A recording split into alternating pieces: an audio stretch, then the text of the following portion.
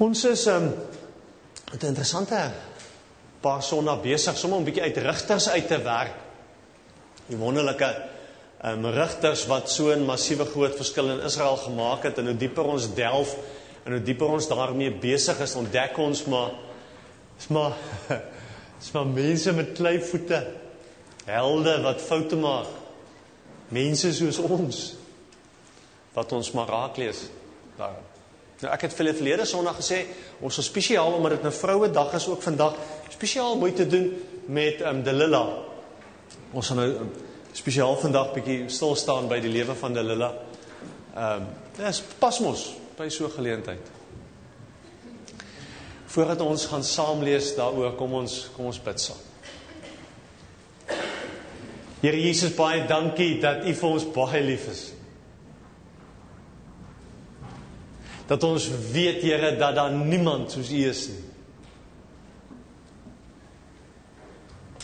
En as ons dit vanoggend kom sê, dan is dit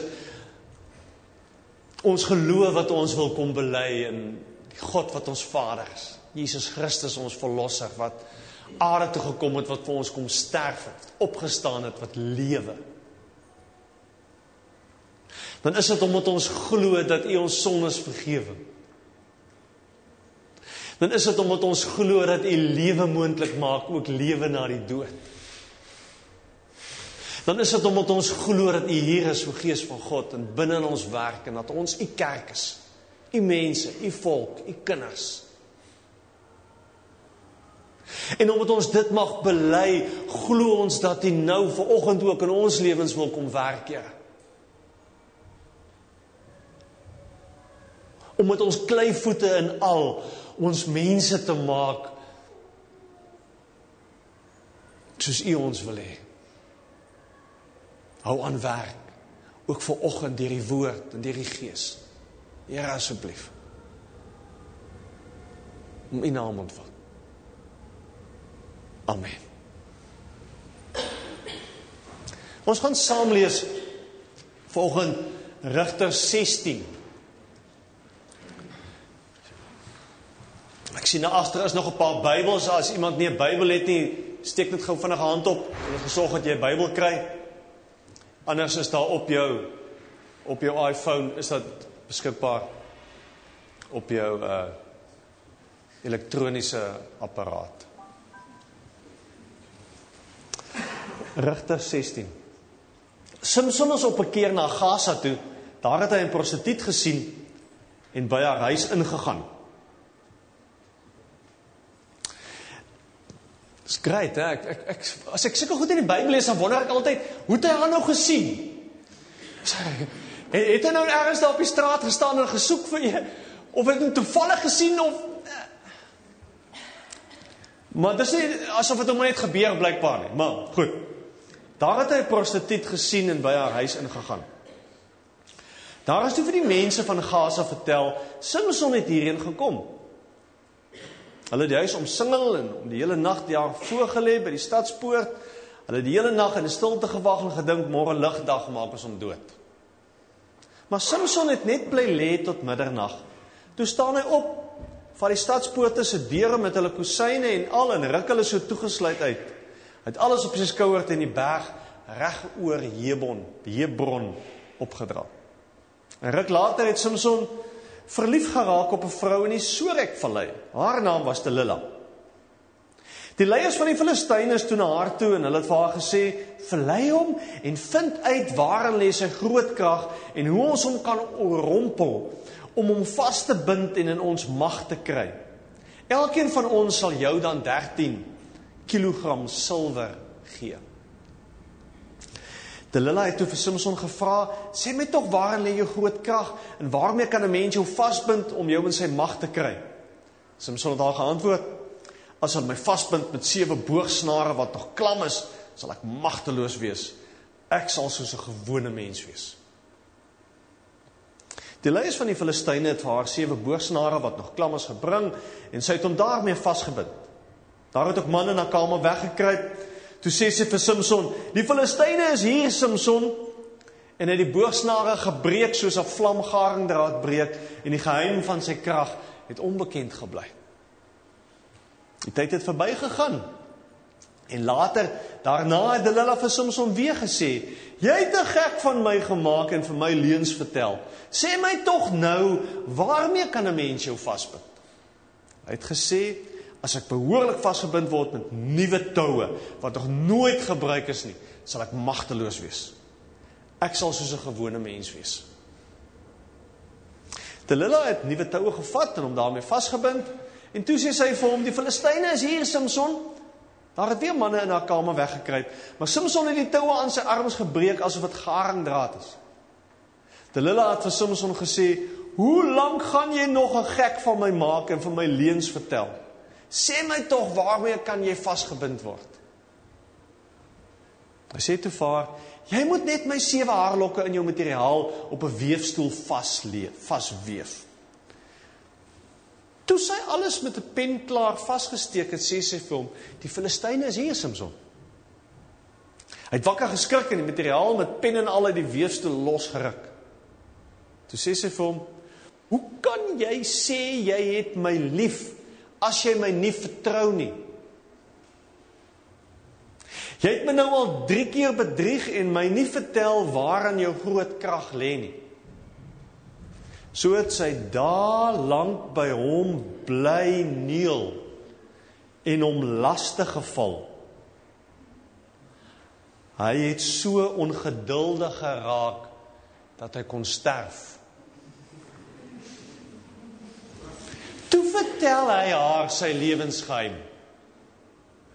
Hy het vir haar gesê, my hare is nooit geskeer nie, want ek is van geboorte af van God gewy. As my hare afgeskeer word, sal my krag verdwyn en ek sal magteloos wees. Ek sal soos 'n gewone mens wees. Delilah het besef dat hy haar hierdie keer sy lewensgeheim vertel het. Sy het toe die leiers van die Filistyne laat roep, kom hierdie keer, hy het my sy lewensgeheim vertel. Van die ander vertaling sê, hy het sy hart vir my oopgemaak. Hulle het toe na haar toe gekom en die geld saamgebring. Sy het vir Samson op haar skoot aan die slaap gemaak en 'n man geroep, en hy het Samson se 7 haarlokke afgeskeer. So het sy hom laat swak word, sy krag het verdwyn. Toe sê sy, die Filistyne is hier, Samson, en hy het wakker geskrik en gedink, ek sal weer uitstap soos die vorige kere en my losruk. Maar hy het nie besef dat die Here hom verlaat het nie. Filistyne het hom gegryp en sy oë uitgesteek. Hulle het hom na Gaza toe gevat en hom met 'n dubbel bronsketting geboei. In die tronk moes hy die meel draai. Daar het sy hare weer, wat afgeskeer was, weer begin groei. Ons lees tot sover.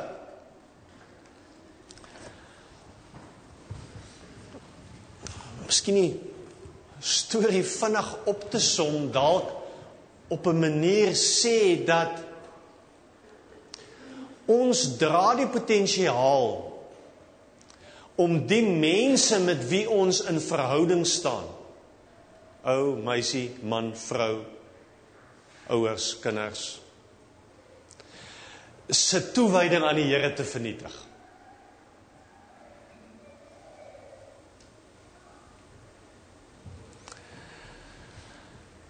En dis miskien 'n rowwe ding om hierdie storie te begin. Maar ons moet vir mekaar baie duidelik sê, is elkeen van ons bou of breek ons lewensmaats of ons vriende of ons kinders of ons ouers.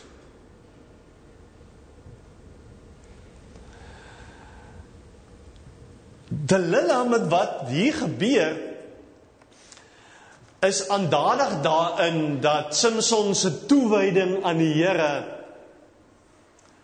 op 'n manier vernietig word. Dat hy sy reputasie verloor, sy roeping vernietig.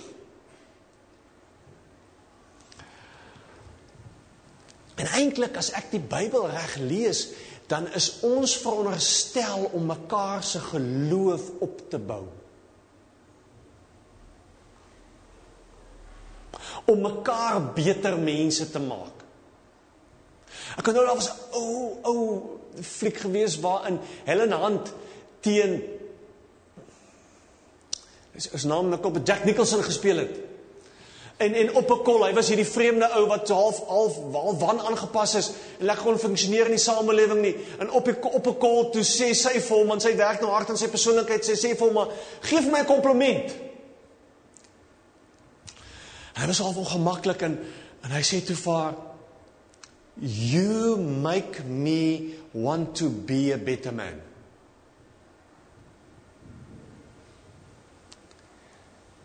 En dis wat ek nog altyd verstaan het, of wat die Bybel sê, hoe verhoudings moet werk. Dat ons mekaar se geloof moet bou. Nou, sommer op 'n baie praktiese vlak. Wat doen jy prakties om jou vrou se geloof te bou? Meneer. Wat doen jy? Vrou. Wat doen jy om jou man, jou vriend, jou vriendinne se geloof beter te maak? Want dis die teendeel van die storie van Delilah.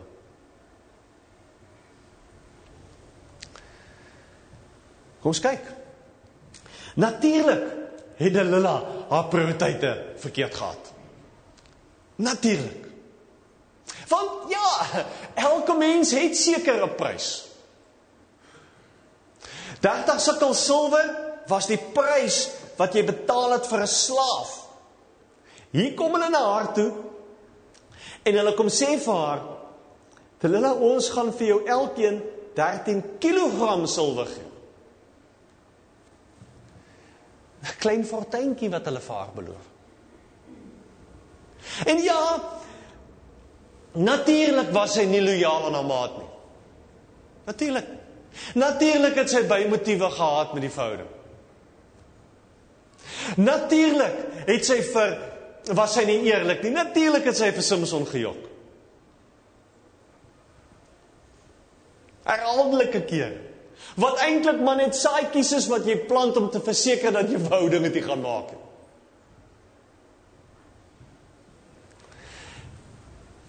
Natuurlik het sy aangehou Neel om haar sin te kry.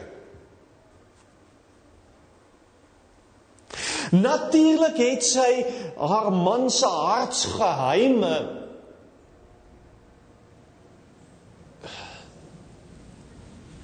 maar in die wind gegooi.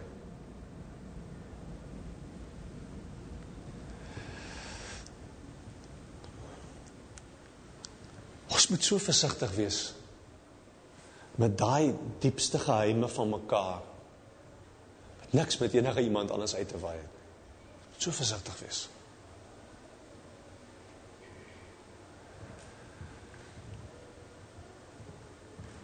Maar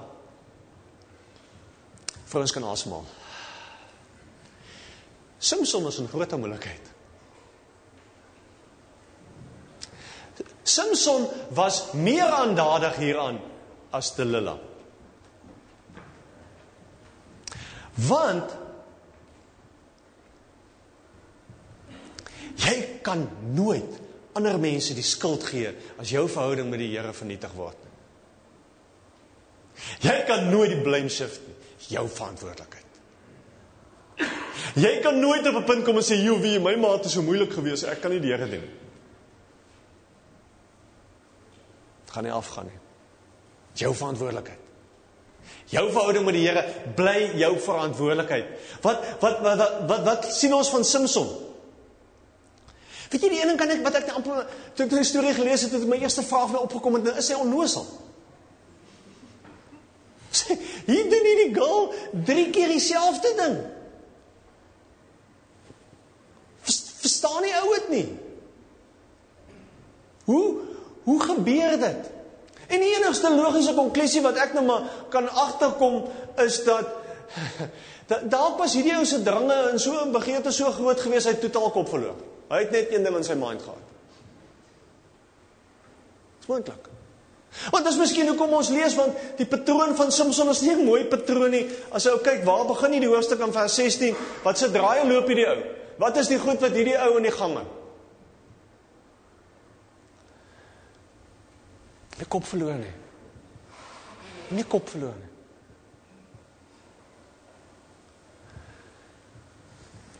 Tweede ding wat ek lees van Samson is dat Delilah se geneel maak dat hy fokus verloor. Maak dat hy net ter wille van vrede en net ter wille van gemaklikheid bereid is om sy roeping te laat gaan. Dis wat hier gebeur. Maak nie saak hoe mooi die beloftes lyk en hoe mooi aantreklik dit lyk nie. Sonde gaan 'n prys van jou kom haal. En dis gewoonlik meer as wat jy gedink het jy gaan betaal.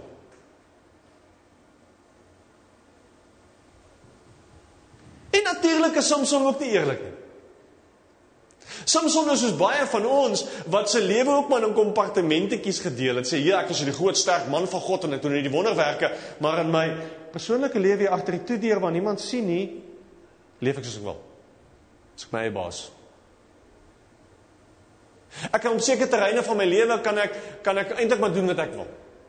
Solank die groot sake aan God behoort. Samson vertel halwe waarhede. As julle weer gaan kyk wat hy sê in vers 17.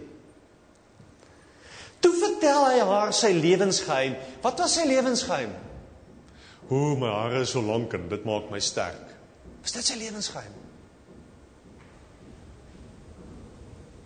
Sy lewensgeheim was, God het 'n plan met my lewe. En hierdie lang hare is 'n teken van God se roeping op my lewe. God se aanspraak op my lewe. My commitment aan God. So hy vertel 'n halwe waarheid, net om vir Delilah gelukkig te. Wat sou gebeur het as hy vir haar gesê het, weet jy Delilah, God se roeping op my lewe is ek moet die Filistyne vernietig. Ek moet die Filistyne verslaan.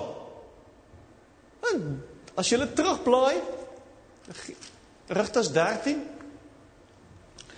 as Samson se lewe begin, sê die Here vir sy ma, vers 5 trouens, jy is reeds swanger, jy sal seun in die wêreld bring, sy hare mag nie geskeur word nie, want die kind sal van sy geboorte van God gewy wees, hy sal die Israeliete begin red uit die mag van die Filistyne.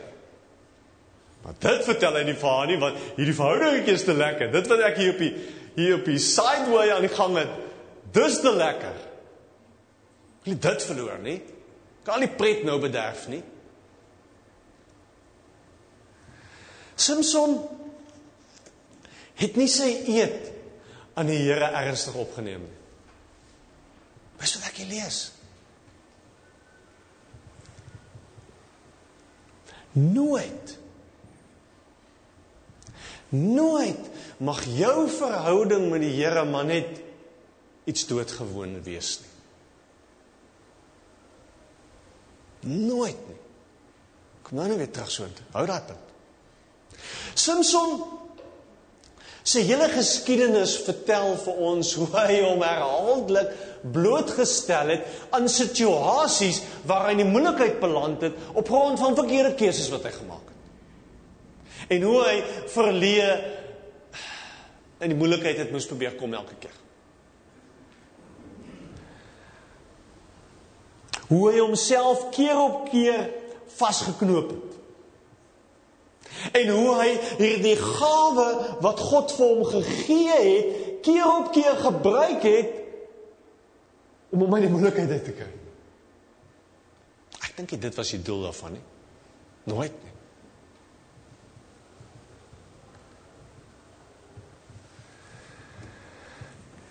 Ons keuses het altyd gevolge.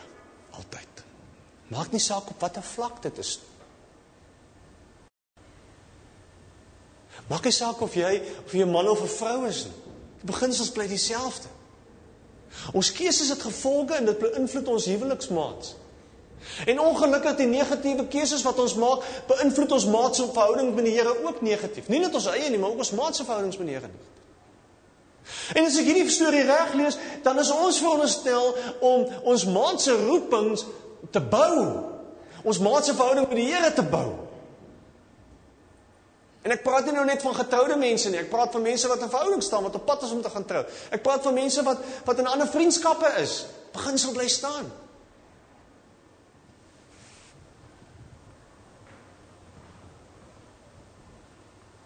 Moenie dat enige iets jou toewyding aan die Here steel nie. Prys is nie die moeite werd om te betaal nie. Moenie. Daar's niks wat tussen jou en die Here mag kom staan nie. Maak nie saak hoe wonderlik dit is nie. Maak nie saak hoe mooi sy is nie. Maak nie saak hoe sterk hy is nie. Niks nie.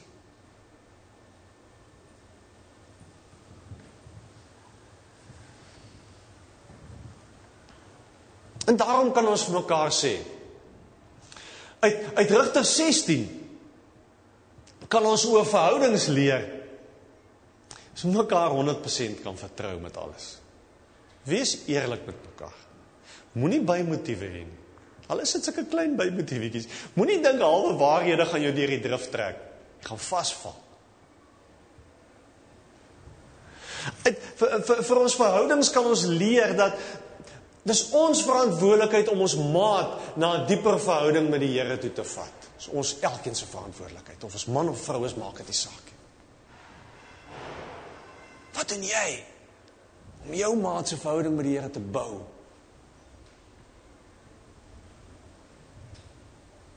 Om jou kinders se verhouding met die Here te bou? Wat doen jy? Maar weet julle wat, hierdie storie van Samson leer ons harde lesse oor die gevolge van sonde. As julle weer gaan kyk in vers 21, Rigters 16 vers 21, lees ons miskien die laaste reël van vers 20. Die Here, ekskuus tog, maar hy het nie besef dat die Here hom verlaat het. Op 'n sekere manier is die goed wat ons doen, die keuses wat ons maak, vat ons nader of verder van die Here af weg. Dis so, dis vas. Vers 21. Maar hy het nie besef, die Filistyne het hom gegryp en sy oë uitgesteek. Hulle het hom na Gaza toe gevat en hom met 'n dubbele bronsketting geboei en in die tronk moes hy die meel draai. Daar het sy hare wat afgeskeer is weer begin groei. Soms ons oë word uitgesteek. Wat 'n vernedering. Wat 'n vernedering van hierdie groot sterk man wat 'n leier was in Israel. Sy oë word uitgesteek. Hy word 'n slaaf wat met kettings vasgemaak word om 'n klip al in die rondte te steek, te stoot die heel dag lank. Wat 'n vernedering. 'n Ou wat blind is, het geen toekoms nie. Jy kan nie eens môre sien nie. Geen toekoms nie. Dis net hier, nou, so. Wat miskien simbolies is van wat hy gedoen het. Hy was blind vir God se aanspraak op sy lewe. Is blind daarvoor, wou dit raak sien. Wou nie besef dat sy optredes besig om homself te vernietig nie, wou dit raak sien. Hy wou nie raak sien wat God deur hom wou doen nie. Moenie vaskyk die wie is hy. Moenie selfs vaskyk teen jou foute wat jy nou tot nou toe gemaak het nie. Moenie. Sien raak wat die Here deur jou wil doen, in jou wil doen. Moenie blind wees daarvoor nie. Moenie blind wees vir sy roeping op jou lewe nie. Moenie blind wees vir sy aanspraak op jou lewe nie. Moenie. Sy oë word uitgesteek. Sy hare word afgesny. Ons het in vers 19 gelees. Daar staan, sy het die leiers laat kom.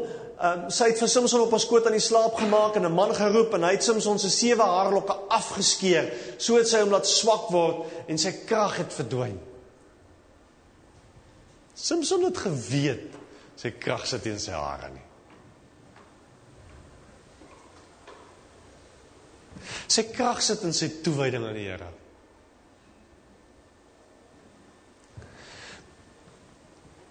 Maar weet julle wat? Omdat hy dit nie opgepas het nie.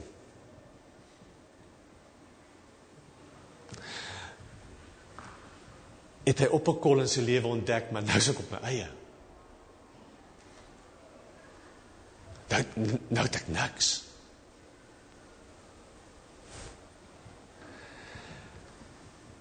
Dit is baie interessant, as jy dink, as jy probeer indink in hoe dit in daai tyd was.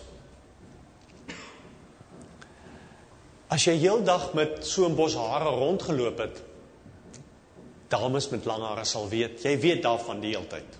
Jy is bewus van jou hare die hele tyd.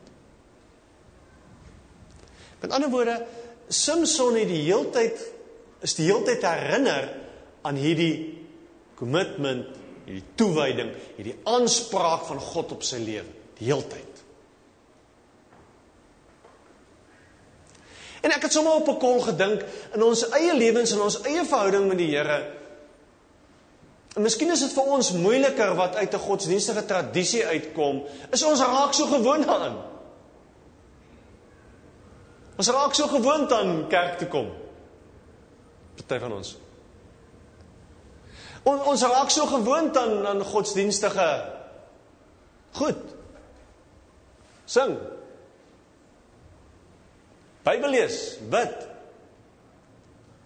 Dat dit gewoond raak. Dat dit nie meer spesiaal is nie. Dat dit nie meer kosbaar is nie. Dat jy nie meer kan wag dat jy jou Bybel weer kan vat en kan lees nie. Dat jy nie meer so honger is vir God en sy woord. Dit kan so maklik gebeur. Ek het julle 'n storie vertel. Tydens die Koue Oorlog, agter die ysige gordyn, is die Bybels in Rusland verbrand. Ons die Bybels gehad het. En toe het hulle Bybels begin insmokkel, maar as jy jou vang op die grens, dan is dit gulag toe vir jou as jy jou vang met Bybels. En dan was die ene gemeentetjie, hulle die eerste 23 bladsye van die Nuwe Testament gehad, is al wat hulle gehad het. En op 'n manier kom 'n gelowige by hulle uit en hulle vra vir hulle, wat is julle diepste begeerte? Hulle sê bladsy 24.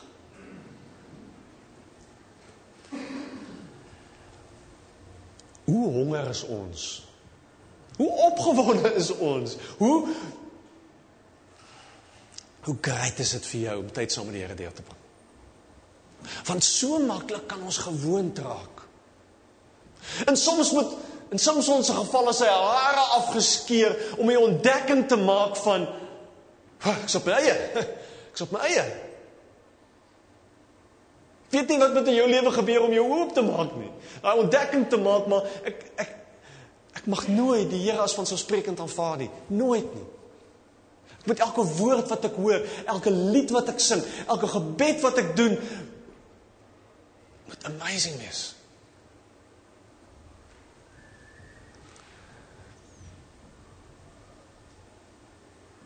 Ons kan nie leef soos ons wil en dink dit gaan nie implikasies hê op ons verhouding met die Here nie. Dan lees ons in vers 22. Daar het sy hare wat afgeskeer was weer begin groei. En as ons daai versie lees, dan lees ons iets van dit was nie die einde nie. Dit is uiteindelik afstaan. God is nog nie klaar nie. Jou foute en jou mislukking, alles wat jy verkeerd doen, en jou gewoond raak aan God, en jou droog maak met jou maat, is nie die einde nie. Nog nie klaar nie.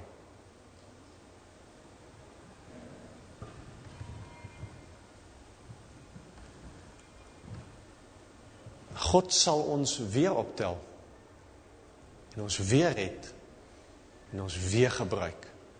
Is vas. Ek kan dit weet. Want dis wat ons van lees. Die laaste stukkie van die hoofstuk lees ons hoe vers 23, die leiers van die Filistyne het bymekaar gekom en groot offer te bring vir hulle god Dagon en om fees te vier. Hulle het gesê ons God het ons vyand Samson ons mag oorgegee. En toe hulle die massive fees en hulle roep vir Samson, hulle spot hom en hulle lag met hom en gaan te keer. Vers 28, toe roep Samson tot die Here. Here my God, dink tog aan my, maak my nog net hierdie een keer sterk, o God, dat ek my met een daad op die Filistyne kan wreek oor my 2 oë. En ons lees hoe Samson vat en 3000 mense, die pilare vat en in mekaar ruk, en die tempel in mekaar stort en 3000 mense doodgaan. Lees ons. En op 'n manier deur sy sterwe red hy sy mense. Wat 'n volgende klokkie laat begin lui. Deur sy sterwe red hy mense. Wat vir ons kom sê, maar op 'n manier is dit wat Jesus kom doen het. Op 'n manier is dit wat elkeen van ons die heeltyd moet doen, want deur te sterf red jy jou mense, red jy jou verhoudings, red jy jou kinders. Dis wat ons moet hoor. Maar weet, daar's 'n verskil. Jesus se sterwe was anders as Samson se. As julle gaan lees wat die engel van Maria beloof het in Matteus 1 vers 22, dan staan daar ook, en jy sal 'n seun hê, hy sal 'n seun in die wêreld bring, en hy sal sy volk van sonde verlos. Nie meer van die Filistyne nie. Filistyne is die eksterne vyand. Sonde wat binne is die groter vyand. Jesus kom om ons van ons sonde te verlos. En dan is Jesus nie so Samson wat aan die kruis op die einde staan en sê, Here, ek wil my wreek op hierdie ouens. Dan sê hy, Vader, vergewe hulle.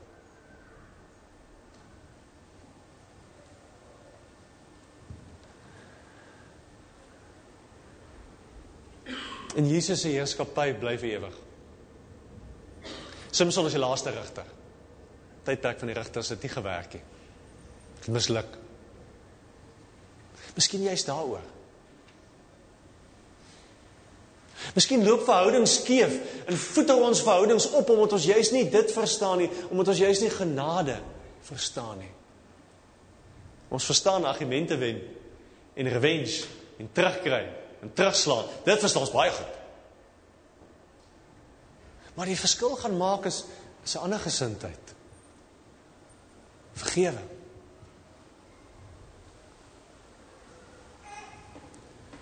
Samson moes ontdek, klaarmaak, dat dit nie sy krag en sy vermoë is wat sy mense gaan red nie, wat homself gaan red. 3000 mense gaan dood omdat hy sy krag misbruik. Later in die Bybel lees ek van 3000 mense wat tot bekering kom, ook by so 'n byeenkoms. In Handelinge 2 as die Heilige Gees uitgestort word,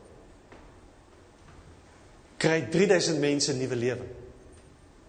Want Sagaria 4 vers 6 kom sê, dis nie deur krag en geweld. Dis nie deur argumente en redenasies. Dis deur my gees, sê die Here. Dis hoe harte verander.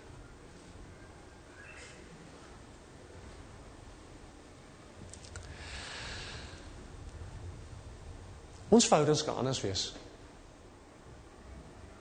Ek glo dit. Ons verhouding met ons vriende, met ons familie, met ons mans, met ons vrouens, met ons kinders, kan anders wees, as ons daai beginsel verstaan. As ons die Heilige Gees toelaat om in ons lewens te werk, dan gaan hy in ons iets oopbreek, sodat ek kan bydra daartoe dat my maat, my vriende se verhouding met die Here kan groei, kan dieper word. En dis die challenge. Jy sal die week die vraag vir jouself moet gaan afvra. Wat doen ek om my verhouding te verdiep? Om my maat se verhouding met die Here te verdiep? Wat doen jy? As dit wat jy tot nou toe gedoen het nie gewerk het en doen iets anders. Maar ons het daai verantwoordelikheid. Kom ons bid. Hemelse Vader, ons is almal kleivoete, soos ons vanoggend hier voor U staan en hier voor U sit. Almal van ons.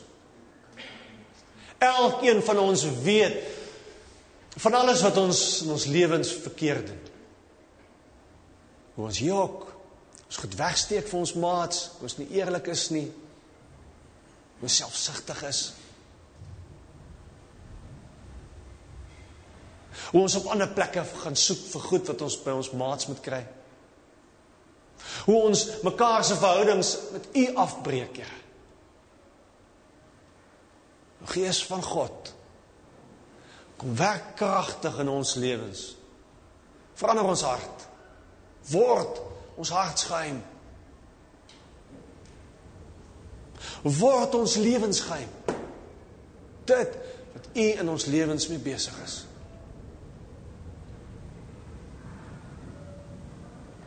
Here, dankie vir ou verhale. Om vir ons nie te kom vertel dat U pad met ons nie stop op die punt waar ons foute maak en sonde doen en verkeerd is nie. Dat U vergewe.